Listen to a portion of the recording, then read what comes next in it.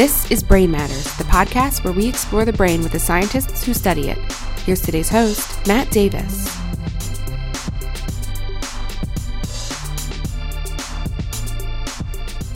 Hey all, Matt Davis here. In this episode of Brain Matters, I sat down to chat with Dr. Wendy Suzuki. She is a professor of neuroscience and psychology in the Center for Neuroscience at New York University. We had a great chat about the brain anatomy most implicated in memory formation and retrieval. You guessed it, we spent a great deal of time talking about the hippocampus. However, we went into a more nuanced discussion in which we began to talk about the brain areas that eventually feed into the hippocampus, such as the perirhinal and postrhinal cortex. When investigating the function of a particular brain region, one major question a memory researcher often wonders is if a particular brain region simply passes information along through it like a relay station. The alternative is that this region adds or modifies the incoming information. Distinguishing between these two possibilities can reveal a ton about how the brain achieves certain outcomes, such as forming a memory. Dr. Suzuki has another line of research that was inspired by a rafting trip. She began to wonder how the intense exercise she experienced during the trip could affect her brain, and in particular, the memory system. When she got back to NYU, she started an undergrad class in which exercise was a requirement. Do you think exercise in the undergrads improved performance on memory tasks? Stay tuned for the answer. Before we start, I wanted to mention a couple other things. First, please go to our website, brainpodcast.com. Producer Lauren has made some very entertaining artwork that corresponds to each episode. Also, we post bonus content such as research articles and YouTube clips from the scientists we interview. And if you like what we're doing here, please rate us on iTunes and share our podcast to your friends and family. All right, enough of that. Perk up your cochlea, it's time for the interview.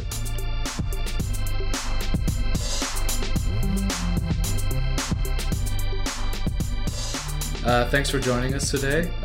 You're a memory researcher, so could you start off by telling us what are the different forms of memory? The main categories of memory are short-term memory and long-term memory. Within the forms of memory that, I usually work with, there's habit memory. But when you think about memory, you think about memory for facts and events, which is also defined as declarative memory. And that's a really special form of memory that you really don't want to lose. And so that's what people really think about when they think about memory. When the brain is changing, it changes a lot in response to the environment and whatnot. What do we call that, and what do we know about what is happening in the brain sort of generally? Yeah. And how is that related to memory? So that is actually what you just referred to is called brain plasticity, and is the reason why I became a neuroscientist, because I was so fascinated with this idea that not only does the brain help define our personalities and how we see the world and feel the world and hear the world, but it can change in response to our experiences. And that made me think, well, that means I can change my own brain if I do that. And how does that work? And what if I want to change it in a particular way? Can I do that? And those were the questions that really fascinated me as a freshman at UC Berkeley when I decided I wanted to become a neuroscientist.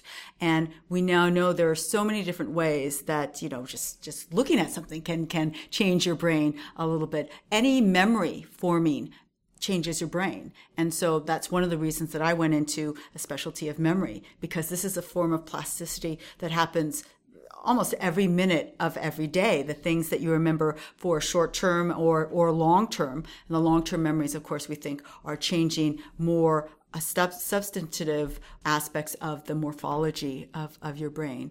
But yeah, there's so many different ways that plasticity happens that that's one of the things that I think is most fascinating about neuroscience. What do we know about the difference between how memories are formed between humans and animals, and the different models, and what have you studied in regards to those? Yeah, so I have studied memory in animals that really I think was a wonderful way to move forward from probably the most famous amnesic patient that has ever been studied, who is patient HM, and we now know his name is Henry Mollison, studied for over 40 years by first Brenda Milner and then Sue Corkin and their colleagues. And that was the game changer in our understanding of memory, because this patient became amnesic after undergoing an experimental surgery to try and alleviate his epilepsy. Now, way back in the early 50s, when he had this terrible epilepsy, we knew that taking out one side of the brain's hippocampus, which is located deep in the temporal lobe, could help alleviate epilepsy. But his epilepsy was so severe, they decided to do what they called, quote, a frankly experimental procedure and take out both, because they didn't know what the effect was. Well, they did take out both, and the good news is that his epilepsy definitely decreased. But the horrible news, the tragic news, is that he became densely amnesic. So that started the modern study of memory, but it ended any of these experimental surgeries. Obviously, you can't do that anymore. And that's when the animal models came in. They became so valuable to be able to then say, okay, well, we know this general area is important for memory. Which subdivision of the area is important? What if I take out only part of it? What does that do? And you're able to do these kinds of systematic studies in animal models, which I did as a graduate student. And they really moved us forward from, we think this general area is important, and we think it's the hippocampus, but we're not really sure, to now we know that the key areas include the hippocampus, and their anatomically related cortical areas, including the entorhinal and perirhinal and parahippocampal cortices. So the only reason I'm able to say that is because of the animal models and the animal work that I and many others did to move forward from the striking finding and tragic finding in patient HM. So it's pretty easy to imagine what a memory task would look like in a human. Give them a list of words and ask them what they remember, or pictures or whatnot. What does a memory task look like for an animal? Well, there's lots of different ways to test animal memory, and some of them look quite similar to the ways that humans are tested. So, for example, in animals, you can give them a list of different objects, not a list, but a sequence of different objects, and you can put a little reward under the object so they have to displace it, and then they get the reward. And then later, you can give them the same object and a novel object, and ask which object do they pay more attention to. And it turns out that if they've seen it before, it's boring. They don't want to look at it. And so you can measure their level of recognition of that object simply by looking at how much time they spend with that object. So, if I've seen your face over and over and over and over, I'm not really interested in looking at your face anymore. But if you're new, then I really want to look at your face. So there's a wonderful way and very kind of ethologically relevant way to be able to look at the same form of memory in animals. Could you tell us some of the specific questions that you asked early on in your work and sort of the contributions or the things that you discovered early in your career? So the early studies were really a direct follow-up from those studies in the amnesic patient HM, where we were trying to figure out, so there was a big mystery, and the science is a series of mystery questions that we try our best as scientists to solve. And the mystery that I got involved with was the question of what parts of the medial temporal lobe were critical for causing the really profound memory deficit in patient HM. And there were two camps when I got to graduate school. One camp said the reason why HM had such a bad memory impairment was that he had damage to both the hippocampus and another structure right next to the hippocampus called the amygdala, which was true. He definitely had damage to both structures. And one line of research said, well, that's what you need. It's this concomitant damage. Another line of research said, I'm not sure the amygdala is that important for this form of memory that is so devastated in patient HM, this declarative memory that I talked about, the memories for facts and events.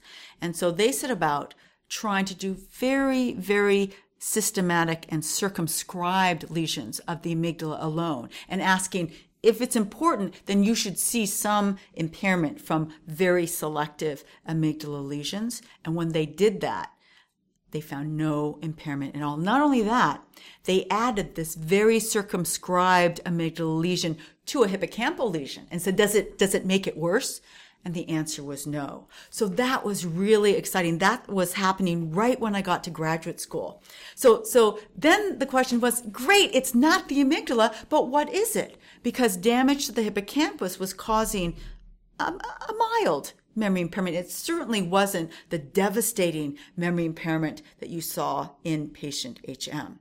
So then we had another mystery. So it was a mystery of, is it the amygdala or is it not the amygdala? The answer was, it was not the amygdala. But then what else could there be? They had no other candidates until an anatomist that I worked with, David Amaral, took a close look at some of the sections through the brains of animals that had been tested in these experiments. And he said, gee, there's a lot of damage to the cortex surrounding these structures. I wonder what that cortex is doing. And so that's when I said, I'll look at that. And because I came from an anatomy lab and I loved anatomy. And so I literally had to go back and play Santiago Ramon y Cajal, who's a very well-known neuroanatomist, kind of the father of neuroscience, and go back to the early studies of Brodmann, who published a seminal work in 1909, subdividing the brain into all these different areas.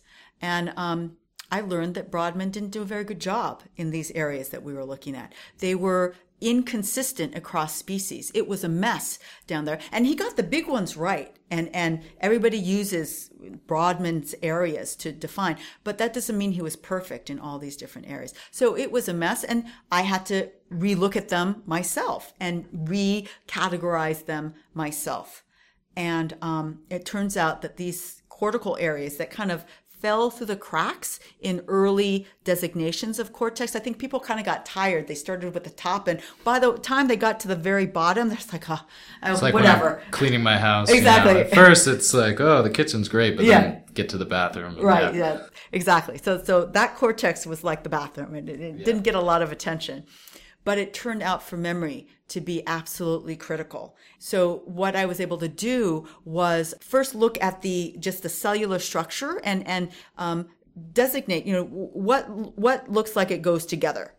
And then not only that, that's not good enough. You want to look at the connections. Do the connections of those areas make sense?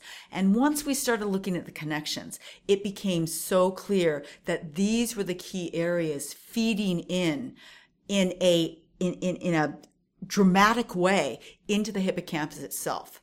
And so clearly, anatomically, they were strongly related. And then the other work I did was to look at, well, if they're anatomically related, then maybe we can do the lesion. So early studies did amygdala and hippocampal lesions. And the studies that we did were hippocampus plus the surrounding cortex lesion. That should cause a severe deficit. Actually, we only did the surrounding cortex alone. And with that lesion alone, we got a devastating memory impairment, which was the answer to what the mystery of what was causing the impairment. It wasn't hippocampus plus amygdala. It was hippocampus and its anatomically related cortical structures. So that was really exciting to be able to participate in. Yeah, I wonder if you can imagine, so you're sort of taking out the inputs, the major inputs from the cortex into the hippocampus. Could you just keep going back sort of anatomically, structurally? And is there a point where maybe a sensory memory area overlap where you're not knocking out memories anymore or something? Yeah. Or what do you think about that, the sort of anatomical chain leading into the hippocampus? Well, that's a great question, because I think that is a strategy that we used. And we didn't have to go back very far to hit a sensory area, which when damaged would cause a modality specific impairment, but not a modality general impairment. And we knew from patient HM that he was impaired on all kinds of information. He couldn't remember visual stuff. He couldn't remember auditory stuff. He couldn't remember somatosensory or olfactory stuff. That was kind of one of the defining features. And it made sense with the anatomy, because these cortical areas that I identified, we showed that they got inputs from all sensory modalities. But once you went one step back, you started getting only vision for example. And that was not consistent with the idea of that this area would be contributing to memory, but it would be the input for all the sensory input into these memory areas. So that all started to make sense, and we were absolutely paying attention to those anatomical kind of landmarks. So as you continued on and started your professorship, what line of research did you open up there, and what questions did you ask? So the next logical question after the anatomy is, you can do a lot of guessing with anatomy. It shows, what I loved about anatomy is that it showed the real neuron to neuron connections. That was true. That was a true result. But it didn't tell me anything about function. I could guess all day about what that function could be. And I could make general conclusions that an area that did not receive somatosensory input would likely not be a somatosensory area. And I was confident in that. But I wanted to know what the perironal cortex and the perihippocampal cortex did. And I wanted to know whether these areas were simply relay stations, like dumb relay stations, or they did something unique in their memory capacity, which is what I assumed they did, but I didn't have direct evidence for that. And so the only way to get that direct evidence was to do recording studies in these areas and record the individual neurons as animals were performing various memory demanding tasks, and tease apart what a perironal cortex neuron would do versus a hippocampal neuron versus an entorhinal neuron, and try and plot out what the kind of memory functions of these areas were. And that was the only tool that I had to really be able to get at that. And so that's been a focus of my work at NYU. And what have you found out? What have you discovered by doing these recording studies? So I found out the big overall take-home message is that depending on the task that you want the animal to do, these different medial temporal lobe areas, they're complicated areas, right? They can either work very, very similar with each other, kind of in parallel. They're all doing the same thing. So I record in each one of them on the same task, and they all do pretty much the same thing. Or if I switch to another task, they can really kind of diversify and do quite distinct things. And so it just reminds me of the complexity of these medial temporal lobe areas, and that it's not a one theory. The hippocampus isn't one theory fits all. It really is. It really depends on the exact task that is at hand. And these areas are flexible and dynamic and can either, depending on whether it's an encoding task or an associative learning task, can be similar, or a task that I've used recently, a temporal order discrimination task, shows very different responses across all the medial temporal lobe areas that we recorded from, that my postdoc, Yuji Naya, recorded from 4 different areas, and very, very different patterns that we were able to kind of pull together the sequence of how these areas may be pulling together a temporal order memory. So do you think this sort of task-dependent hippocampal flexibility is a feature of the hippocampus? Is it maybe an important feature of it? And what does that mean for you when we study it, you know? I mean, I think that it's all task dependent within the realm of kinds of tasks that we already suspected that the hippocampus does. And it's all about, how are you going to frame the theory? And that's the big question. There are big fights in the literature now. You know, I think it's all doing one thing. You know, I think it's this one is only doing this and that structure is only doing that. And what I try and argue in my recent review papers is that both of you, let's all live together in harmony. You're both right, depending on the situation. So yes, it's true that in certain situations we get very similar patterns across these different medial temporal lobe structures in single unit physiology, where you can really tell that for sure. But in other tasks, you get very different patterns. It's not necessarily in the way that has been described as, so one theory says that the perironal cortex is only for familiarity and the hippocampus is important for recollection. Well, I saw very different responses in a timing task where the hippocampus only cared about relative time. Did one stimulus come before another stimulus, and didn't care about the identity of the stimulus. And it was the perironal cortex that kind of put together both the identity and the relative timing of it. So I see those data and I say we still have a lot to learn to come up with the true theory that could explain all of the beautiful work being done. There's this beautiful work being done in the hippocampus, and we're still all working and kind of butting heads on how do you best summarize that.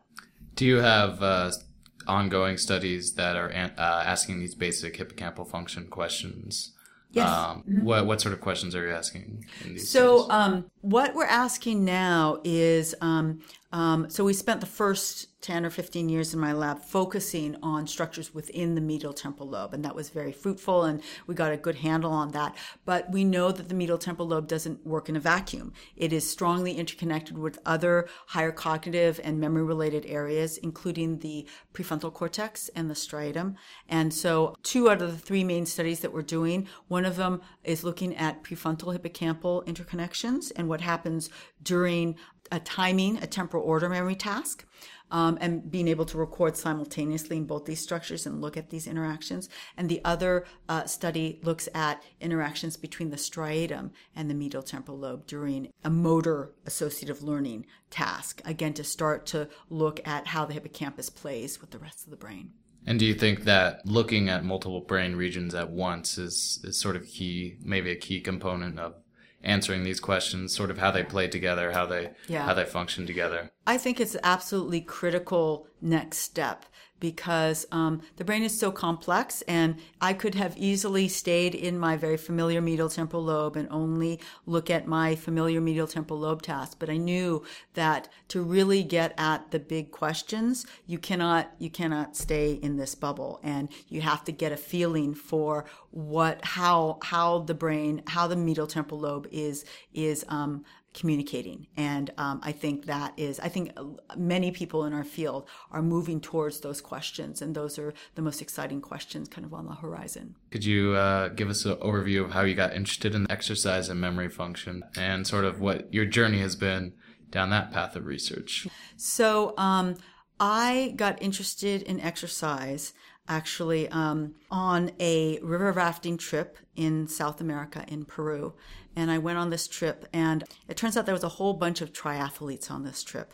And I was by far the weakest person on the whole trip. And it was so depressing. And it's like, I was okay, but I was They're really just like paddling weak. for hours and hours, and you're just like, I could paddle, but when it really came, I really felt weak was every night we'd choose this, camping spot, and we'd have to make a fire line and pull all our bags out from the boat all the way up onto the shore. And so we'd all stand there. And there were 100-pound bags that we were pulling out.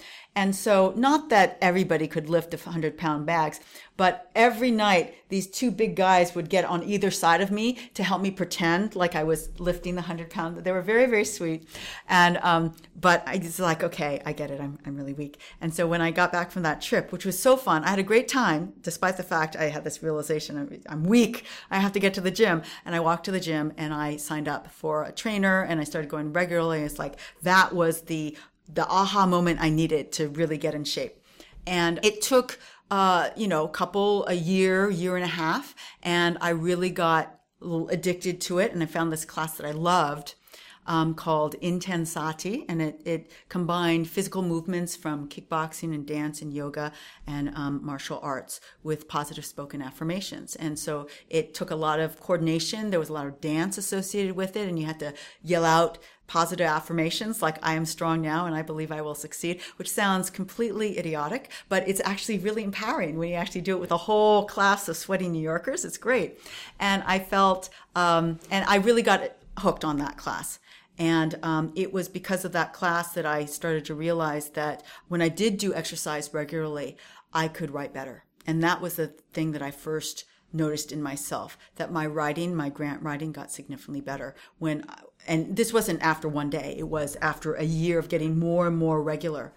And it was that observation that kind of pushed me on the path to start to look at this in my science lab, because I'm a scientist that studies memory, but I'm a scientist and I should be able to study whatever I want.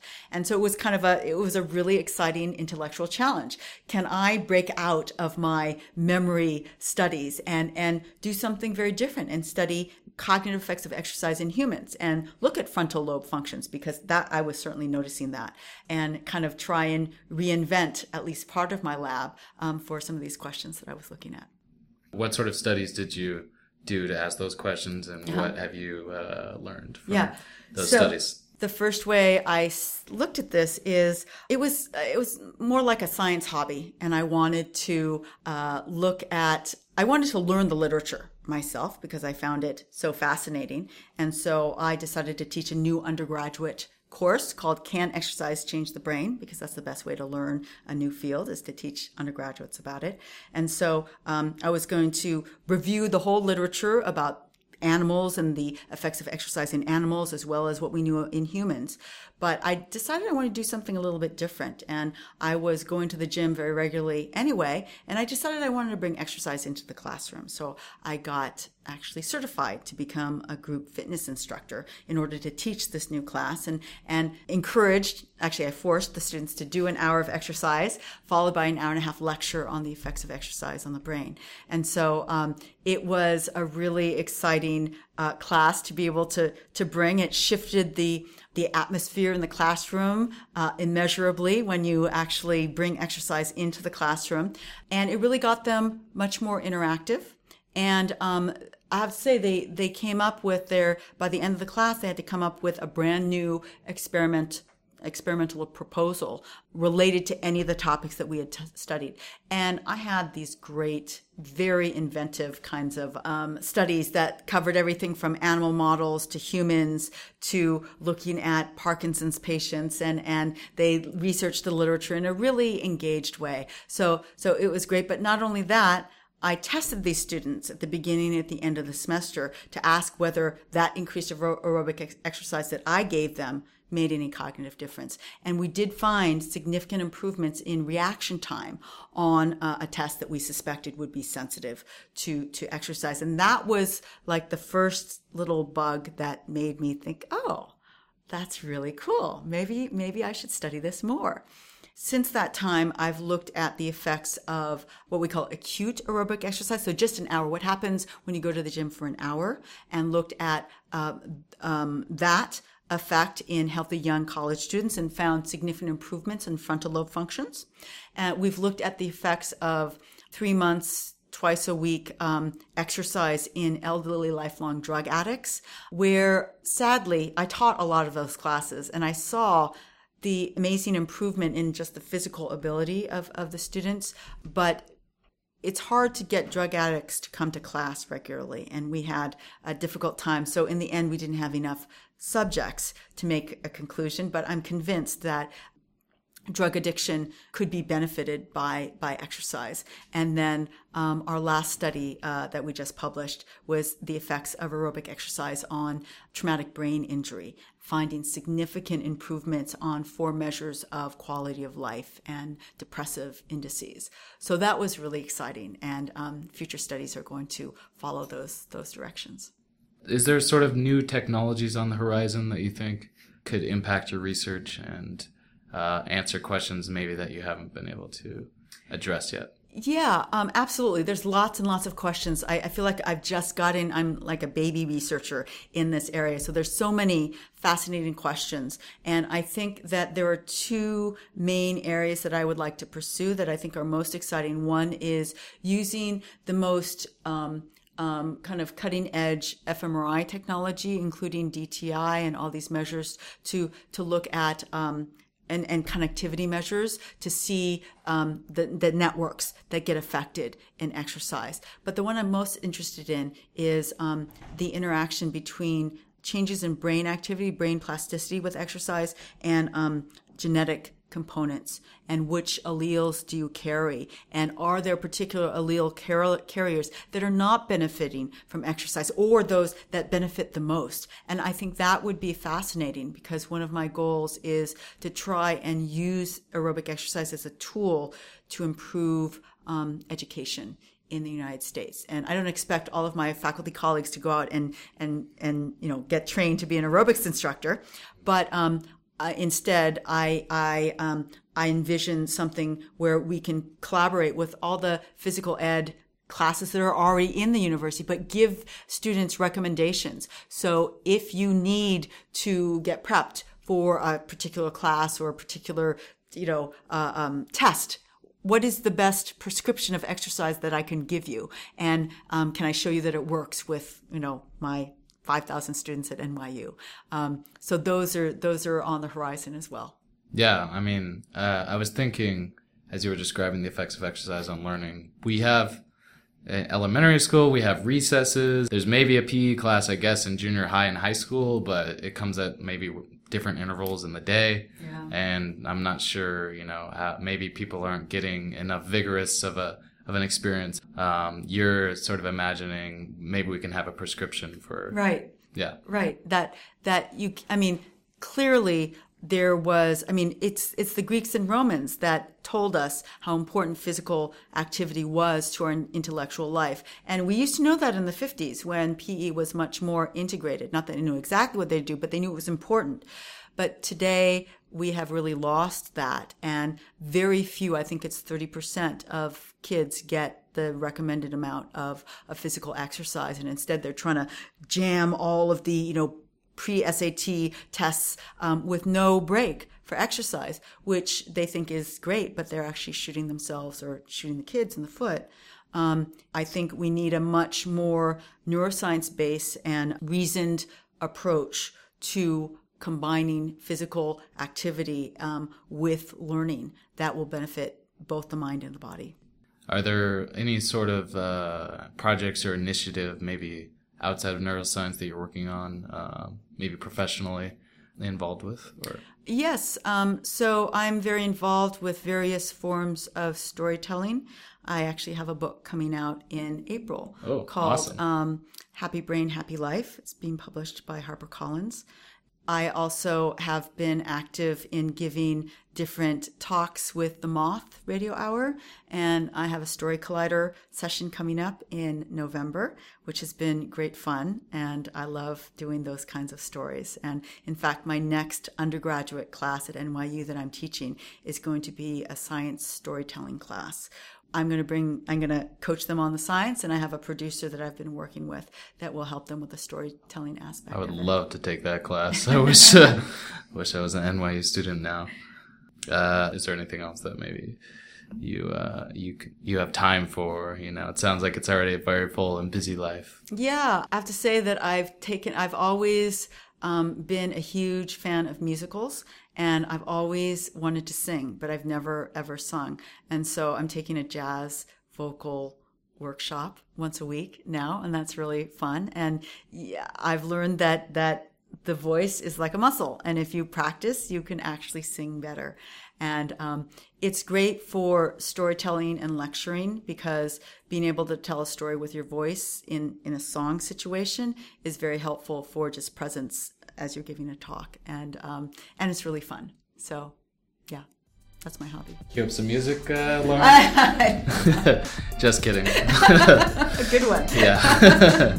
Great. Thanks for sitting down and chatting with us. It was fun. Great. Yeah, thank you very much. Appreciate it. Great.